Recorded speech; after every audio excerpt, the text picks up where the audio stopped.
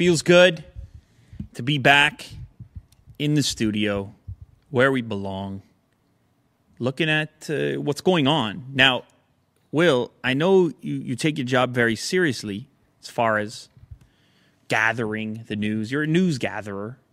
I try. At least that's what you call yourself. You get there's a badge, there's a nameplate on your desk. News gatherer. But today, I've actually prepared a few things myself. In fact, I got a couple things I want to talk about. But first, we'll get to your stuff, because I know you're very serious about getting straight into it, getting straight to your stuff. So what do you have for us today? What's this? What's this headline right here? New renders leak of Samsung's 17.5-inch folding tablet. If at first you don't succeed, try again in the form of a gigantic folding tablet. Okay, this doesn't fold like the Galaxy Fold. This folds like the folding piece or mechanism is not part of the screen. That is a weird looking thing though. Yeah, it's more like a stand. Okay, the original Samsung Galaxy View is a unique device, an 18.4-inch tablet, which was certainly never designed to leave home, but more to act as a portable screen for media consumption, a niche device. Yes. Well, they're going to do it again because, as you know, it's a shotgun approach. You put it out there in the public and you see what people do, and you make way more products than there could ever be a purpose for. But with the increase in mobile streaming, YouTube-centric domestic behaviors, binge watching, Netflix, I don't know. In a small apartment, you prop that little guy open. It's a TV on the go to go. The internals are sort of like an Android phone, basically. Exynos 7885 CPU, 3 gigs of RAM. It's going to run Android. What can I say about it? It's weird. Weird things are good. It's more options, potential. There's no price point. These are just renders at this point, guys. It's a very strange form factor for a tablet, maybe in a kitchen. The recipes, get a few recipes on there. I know you're a big chef, cook, Will, so it could help you out with that. But I don't think they're going to sell a boatload of them. That's for sure. Don't you agree?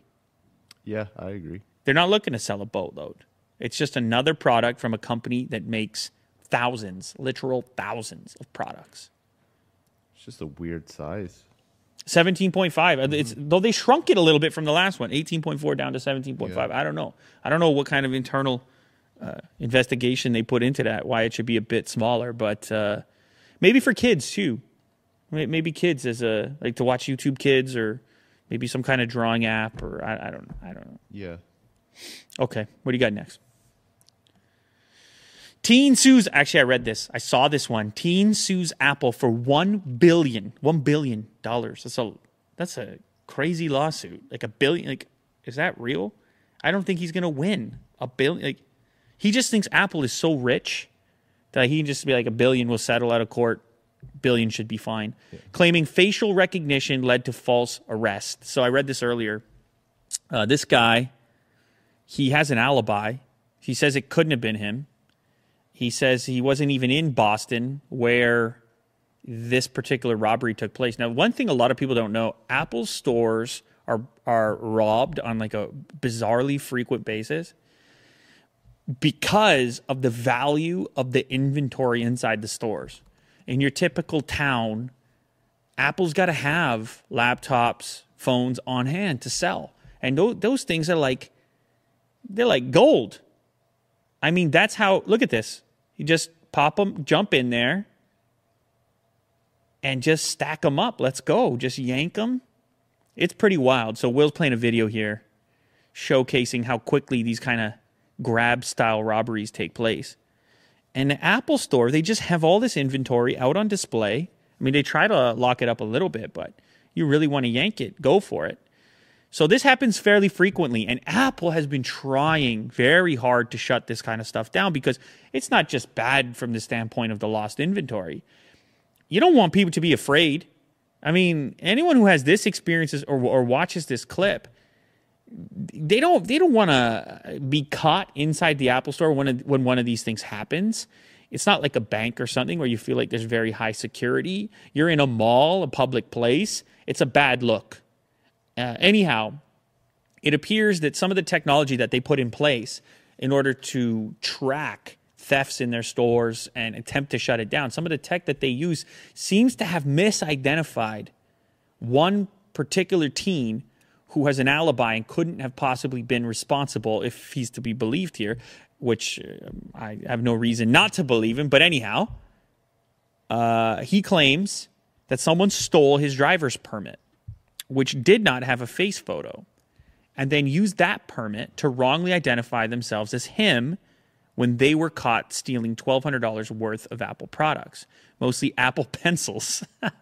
See, that's the other thing. The other weird thing about Apple is that the products on the secondary market maintain their value. They move quickly and easily on Craigslist, eBay, whatever. Probably Craigslist is better. You could do a cash transaction. They maintain a lot of their cash value. If you get a MacBook or an iPhone, if you've ever tried to sell one after the fact, you can actually get some pretty good value for it. So for these guys, it makes sense to target these kind of products because they can quickly turn those products into cash without many questions asked. Anyway, so somehow Apple gets this intel that they thinks that this dude is responsible, and the police show up at his door. New York police officers arrested Ba at his home at 4 a.m. on November 29th. They knocked on his door at 4 a.m.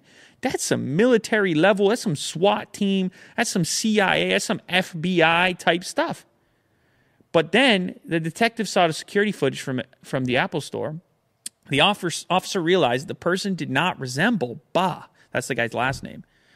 According to the suit, the NYPD detective told Ba that Apple security uses facial recognition technology, and the detective suspected that during one of the alleged thief's many transgressions at Apple locations across multiple states, the alleged thief has presented Ba's driver's permit and falsely identified themselves as him to an Apple employee, loss prevention officer. So this dude was impersonating this other guy, and then this guy ends up getting detained, arrested, and then, of course, he claims that the guy experienced the wrongly accused individual claims that his college education was affected. He missed a midterm exam, and his entire first year of college, he experienced anxiety and fear. Do you think that sounds like $1 billion to me? I mean, if I missed my college exam, like this. I think. This is kind of this sounds like a pretty bogus type of lawsuit. He just wants to obviously settle with the world's most valuable company. He's just looking for. I don't even think he doesn't even want $1 billion. Like, he doesn't even think that's possible. But he'd be happy to accept some sort of settlement out of court. And also, he gets the headline.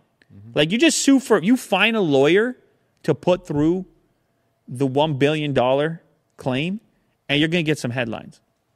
And that's what he got here. He got a headline. I mean, he's on this show. We're talking about it right now. He's on this show right now because of it. So the teen sues Apple for $1 billion. It's kind of funny. Who knows what'll come of it? I mean, he's got to have some pretty... you got to have some pretty enthusiastic lawyer here to go after. Apple, they're not messing around with their legal team. Like, they got an army of lawyers. So you want to go head to head, toe to toe. Good luck to you. I wouldn't want to do it. So anyhow, nonetheless, $1 billion claim. Apple probably gets sued. You know what imagine how many times they get sued every day. You know what? I'm going to sue Apple.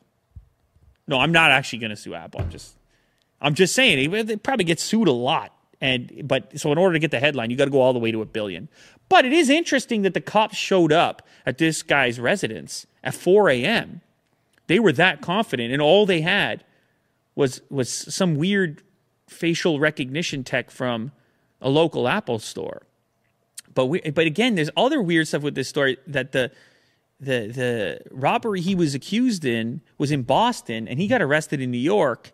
So they had to be like interstate, which you would think would be the federal federal police. Very interesting story. I don't know what kind of tech they're using, but you got to expect they don't like that look, getting robbed all the time. So there's things they're doing. You walk in the store, you're probably being monitored. I'm going to leave it at that. Will. All right. You got some stories to share? And I then we do. can go with questions. I do. We're going to go back. Okay, we got questions, though. Okay, save the questions. Let's see what I've got here. Did you hear this thing, Will, about this information coming out about the type of passwords people are using? Did you hear this? Yeah. You saw I read this? about it. It's like still 1, 2, 3, 4, 5, 6. So the number one most commonly cracked password, the advice right now is to change it, is Blink 182. Hang on, no, type Blink 182 password. You'll see the article that I'm talking about. And a couple of band members from Blink 182 actually tweeted on it, kind of encouraging people not to do that. There you go. The Mashable one. Oh, maybe you clicked on it. I don't know what you clicked on. No, go back, Will. Go to the Mashable article right there. Yeah. Everyone is using Blink 182 as their password. And the headline says the band is not happy about it, but in reality, the guy's tweet is not really that angry. He just says, "You guys." But it is kind of funny that is a common phrase, a common password. Is also commonly cracked. Blink 182. Now, is this one of those things where it's just if you're of a certain age, when you first started creating passwords and starting accounts, the most popular band of the time was Blink 182. So it's like, and then people held on to it and they never changed it. It's quite possible. Or does it say that people who have bad passwords or people who are not very smart in the password department happen to be fans of Blink 182? Is that offensive? That could be a very offensive way of looking at it. Blink 182 fans not so smart in the password department. I don't know. It's weird because if you look at the rest of the list, there's no other band. The Cowboys are in there. You would expect stuff like that. Man United, Superman, Liverpool. I don't know. What is that? I love you, CNN. I don't think that's supposed to be a troll. Yeah, I don't think that's supposed to be in there. But Michael is a password. These are weird. I don't know what you guys are doing out there in the password department, but it ain't going to work, guys. You got to mix it up. You got to get those case sensitive. You got to get those extra characters in there. And if you are currently using Blink 182, take this as a warning. People, would-be hackers, are out there guessing that. And why wouldn't they be? It's at the top of CNN's list. So it's time to update your password. It doesn't really matter how much you like Blink 182. It's a bad password. All right. I got something else here, Will. Apparently, Android, Google, is experimenting with killing the back button. Did you hear about this? No.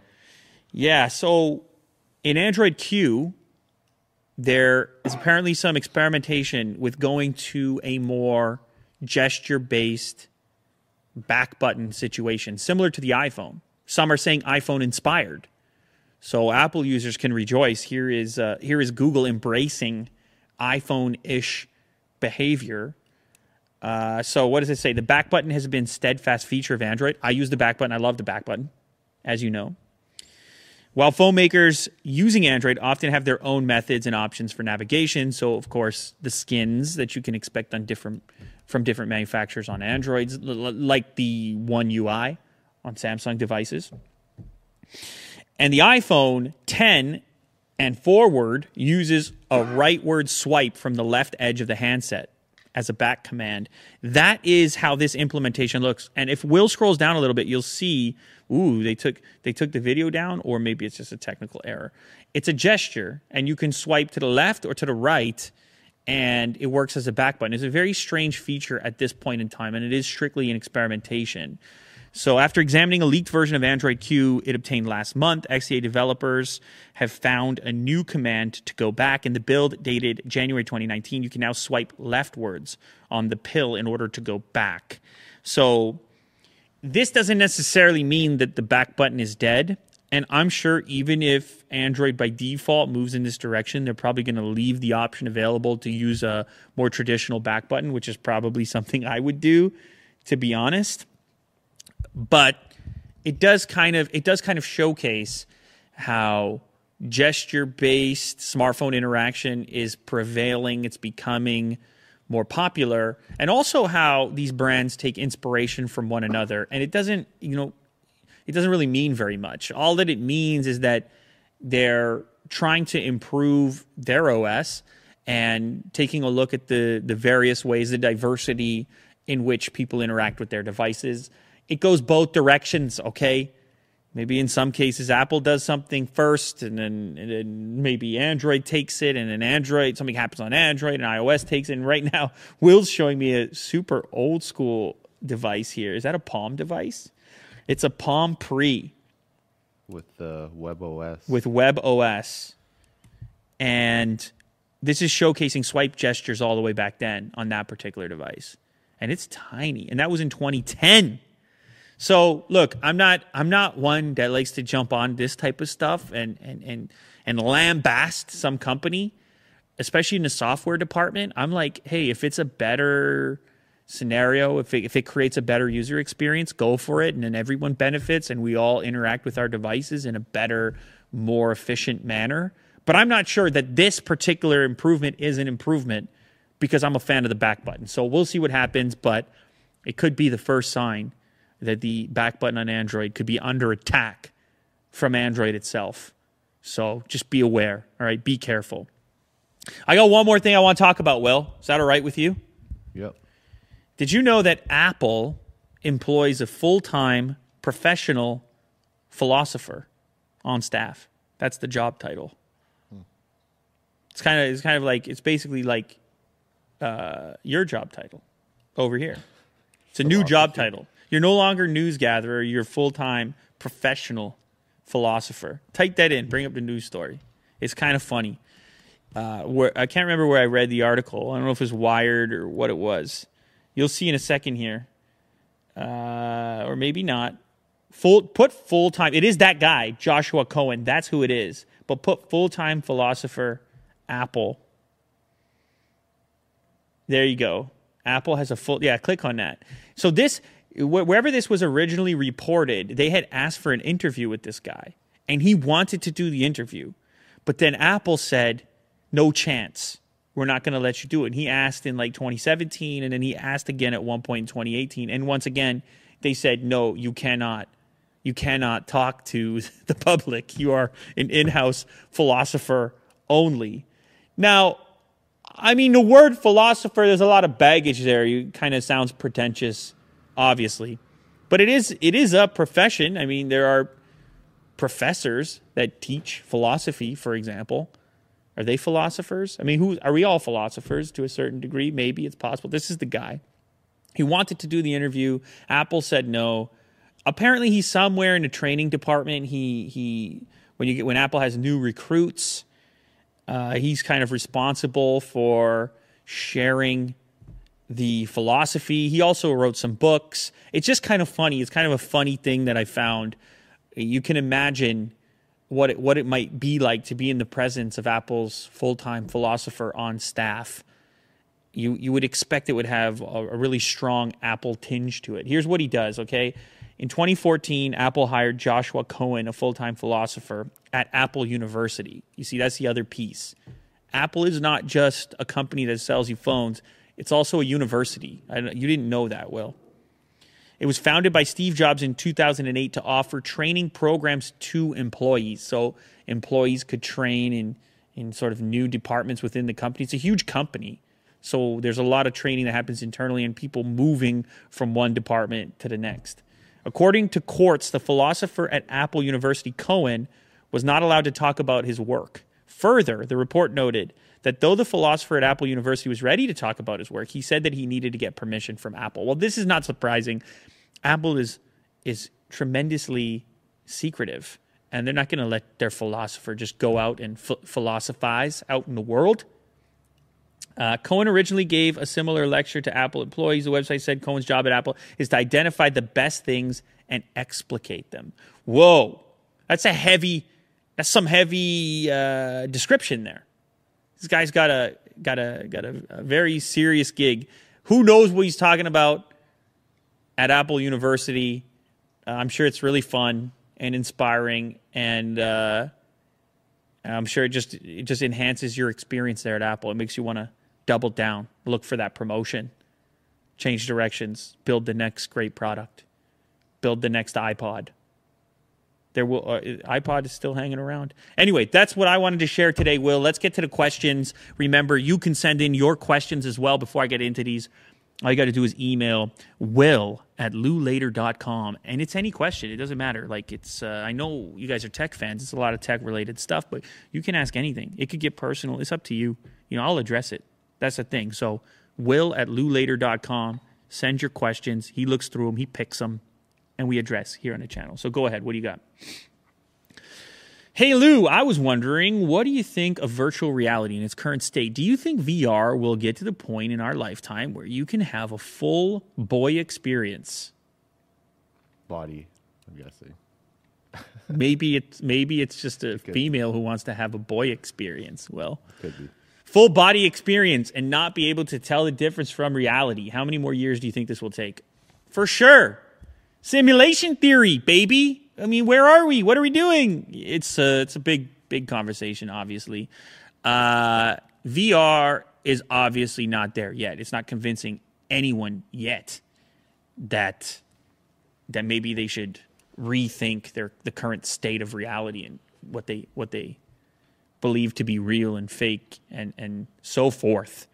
But it's so obvious that eventually it'll be the case. It's so obvious. Will just brought up the Unreal Engine again. Every time he wants to showcase the future, he brings up this video right here. I'm pretty sure he watches it every night. This is bedtime material for Will. He likes to look at the future of CG. And this is evidence that, like, once you get up to speed, you get the frame rate right, you get the resolution right, and the rendering and whatnot, it's easy to understand that eventually you could have an experience a lot closer to our impression of reality than what we have through video games and virtual experiences at the moment. So there's another part of the question, though, that wasn't just about if, but it was about how many more years, time, how much time, if and when. Oh, that's so hard. That's so hard. When will it be exactly lifelike? I would say 20 years, maybe. I'm just throwing that out there. Do you think it's going to be like augmented reality as well? Well, I think the augmented experiences will be different than the virtual ones. They'll be different. They'll be prevalent. They'll be important too. But it won't be interchangeable with real life even in 20 years, I don't think. But I think in 20 years you'll have something quite close. I'm just speculating right now because I was asked to speculate. But I think you'll have experiences that are very similar to real life and convincing. But one thing I've learned about technology in the amount of time that I've been interested in it is that, like, the things that end up happening or developing more quickly than expected are things you couldn't have predicted. And the ones that are tempting or seductive to predict take longer than you expected. Like the flying car thing. Exactly what I was thinking. Yeah, right? Blade Runner. Oh, Blade Runner took place in what, 20... I mean, whatever it was, it actually happened. The year has already passed. And if you've seen Blade Runner, it's like Tokyo times a million. Mm-hmm. So the places, the most obvious or evident places where you can imagine progress taking place, it's not, for whatever reason, it doesn't happen there. But then other places where you didn't see it happening as fast, like in smartphones or the internet, then those things are like rocket fuel straight to the moon. So anyway, 20 years, something cool will happen. It's not going to be overnight, not in this department, not in my opinion. But the progression brings everything into question. So it's an interesting subject, nevertheless. Next up, how much do you think Apple will wait to release a foldable phone, and what could that look like? Whoa. Well, I got a lot of feedback from Apple fans that were, ready to pile on to Samsung and say, look, they're stupid. the product is garbage and all that. But then it's hard to imagine that there is some kind of implementation which is completely seamless and where most people would consider Apple's level or polish to be, because the Galaxy Fold, the only foldable phone I've had any interaction with, it's not perfect. And I think that's kind of why it's perfect for Samsung, because it's not perfect. And because they're one of these companies that can approach things like that, knowing full well that it's fringe material, kind of like the original Note, which was weird and people didn't want and people got made fun of, and then it became an entire platform that people loved. It's harder for Apple because they're so well established, so successful, and they kind of created this category with the original iPhone that when they do something, it's like the expectation for polish is kind of on another level. Not just for outsiders, but for their own customers, for the Apple customer.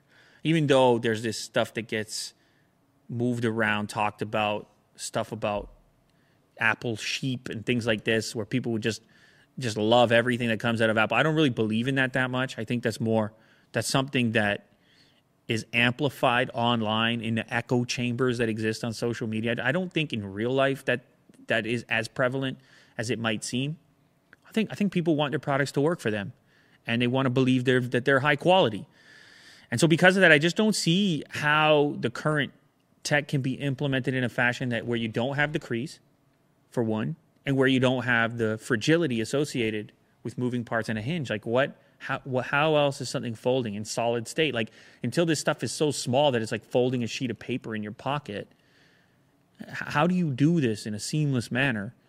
So if Apple does it, it's going to take some time, and other companies are going to have to nail it first. Like, there's going to have to be some products in the market that have shown some level of demand or interest, and then maybe at that point Apple will get involved. And of course, it'll be said that they're copying. But the other thing to remember about Apple is that they actually do sell iPads, whereas Android tablets from other manufacturers are basically a complete failure. They don't move big numbers. Apple, on the other hand, would be cannibalizing some of its own sales by giving you this thing that's both a phone and a tablet. And I think actually iPhones getting bigger has already kind of done that to a degree. It's made the iPad less appealing. I remember when the original iPad came out, I've owned every single iPad up until this point. And when that original iPad came out, it was like people were hyped for that thing. It was like, wow, all this stuff I love about my iPhone, but bigger. And then iPhones got so big that it was like, I can't even bother reaching for it anymore. You look at this like XS Max or whatever else, and the iPad is it's getting less use. I still use it from time to time, but it's getting less use because of it. So there's plenty of concepts out there of what an Apple foldable phone could look like. Some people are speculating that Apple could do a foldable tablet before a foldable phone because the requirements or expectations from a durability standpoint, for whatever reason, seem to be different. Tablet can kind of sit at home on a coffee table, bedside table. Doesn't have to go in your pocket. Doesn't have to deal with the rigors of daily life. Doesn't have to travel with you as much. Or if it does travel with you, it probably has a bag or a case or something like this. So maybe that's it. Maybe that's what we end up seeing. Maybe we see an Apple foldable tablet first. But keep in mind, Apple buys its displays from Samsung. It's working to try to buy displays from LG. But if you want foldable, then you're in the OLED department. If you're in the OLED department, you're squarely staring Samsung in the face. So is Apple comfortable with purchasing this brand new tech in volume, the volume it would need to create a product from one of their competitors? I was reading a story actually this morning about how much bandwidth or how much web service Apple buys from Amazon, somewhere in the neighborhood of $30 million a month, something like this. Apple web service, Amazon. So like for iCloud, your iCloud stuff, $30 million per month from Amazon Web Services. So that's Apple sending Amazon $30 million billed monthly in exchange to use their web services. Now, this is not unusual. All kinds of companies use Amazon's web services, all kinds of apps. Their backend lives on Amazon Web Services. But it's just an interesting detail in a weird world where all these companies are forced to sort of interact. I mean, Google pays Apple a tremendous amount of money so that Google can remain default search engine when you pop open Safari on your brand new iPhone. So they kind of interact in these very bizarre and unexpected ways. So for Apple, they have to be comfortable with Samsung seeing the upside of their potential foldable device in the form of the material sales for these displays. And they may not be so comfortable with that. For now, it's okay. I mean, they are buying displays actively from them right now. But this all relies on their relationship remaining nice and tight. You saw the dispute between Qualcomm and Apple recently, and then you see something like this where they're actively communicating, participating, collaborating with Amazon. It's like it's becoming harder to exist in a silo in this space, and so these types of endeavors, when it comes to experimentation, let's say, in the land of a folding phone, it's a bit more complicated, complex than it might appear on the surface. For Samsung, it's a bit easier, the experimentation. They just reach into the back room. They go into the lab around the corner, and they go, oh, I need hand me one of the OLED displays, hand me one of the Xenos chips. Do you know what I mean? They can actually in-house do this experimentation. Apple needs to pull parts from different places and then be sure that those various suppliers of those parts can meet the criteria they would need for a manufacturing run. And oftentimes when you end up seeing inventory or supply issues on Apple's side, a lot of that can be from their supply side, which is why the supply chain mastery of Tim Cook is what always gets talked about, is that they need all these pieces to play out perfectly for them to go after a product. So it's not so easy. It's not just strictly experimentation. It's also the whole business back end associated with putting out a good product at the volume necessary, the pace necessary, the caliber necessary. This is not in-house for Apple. Their devices are a combination of components that come from various places. Good question. Like that. Okay, we can end it off with this. Okay, last question of the day. Hey guys, what's up? Quick question. What happened to Lou the musician? Cheers. So this is where things get this is a personal question. It's not tech related. So I can give you a little bit of backstory on this channel right here. On this channel, originally, it was, well, much like the last answer, it was an experimentation. And I was posting some of my music over here, and that was fun. Did that for a while. And Will can still find it, I guess. Maybe, yeah, it's been re-uploaded. I think it's this, the second one there. Now that's going to have views. No, not that one. That's the third one. The second one, yeah, this guy, Quinn, appears to have re-uploaded it. Anyway, I was just doing, like I said, experimentation, some beatboxing, and I had this really cool board. I don't even remember. I think it was Roland. I think it was a Roland board where you could do loops and have some fun. And at the old studio before I got this place, I had a nice little music setup. And, that's how I used to meditate a little bit, and different type of expression. It was fun. Some people were into it. But I decided to kind of shift the direction of this channel a little bit so that I could talk in a more casual way with this, through the same kind of inspiration of the original channel, which was to have just a more unfiltered way to express and communicate and interact.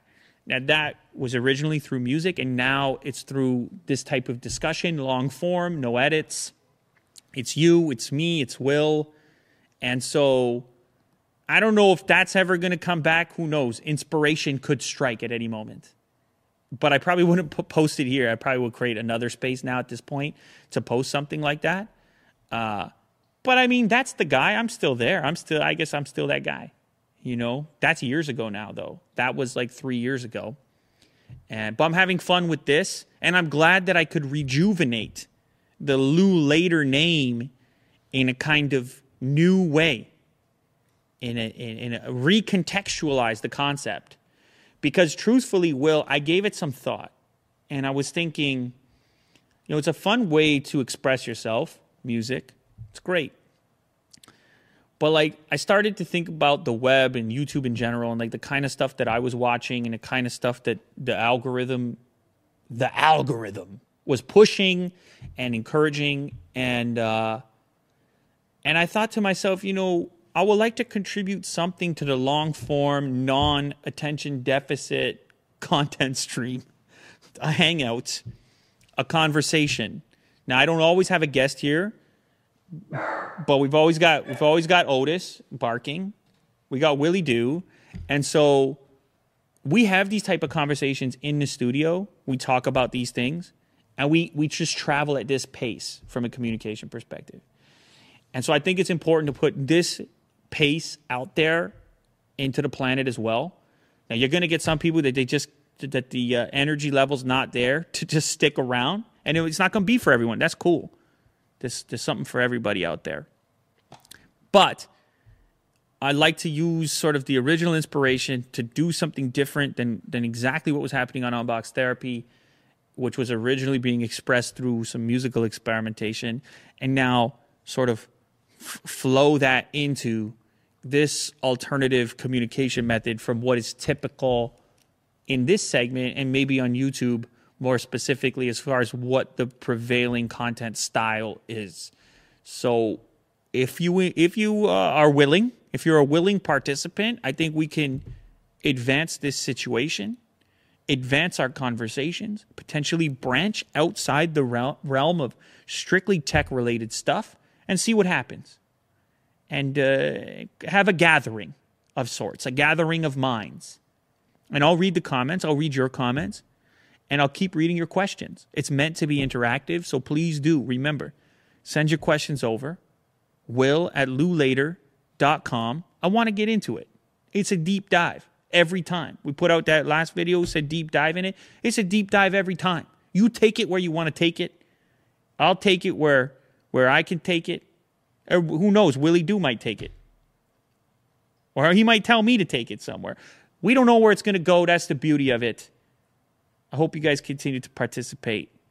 I'm enjoying it. It's nice, the change of pace. There's some space out there. A little breath of fresh air every so often. Even though Will's got allergies from the tree pollen or whatever it is going on. A breath of fresh air. There's nothing like it. And a change of pace. So we'll keep doing it. You keep showing up. Send the questions. Please do. will@loulater.com. All right.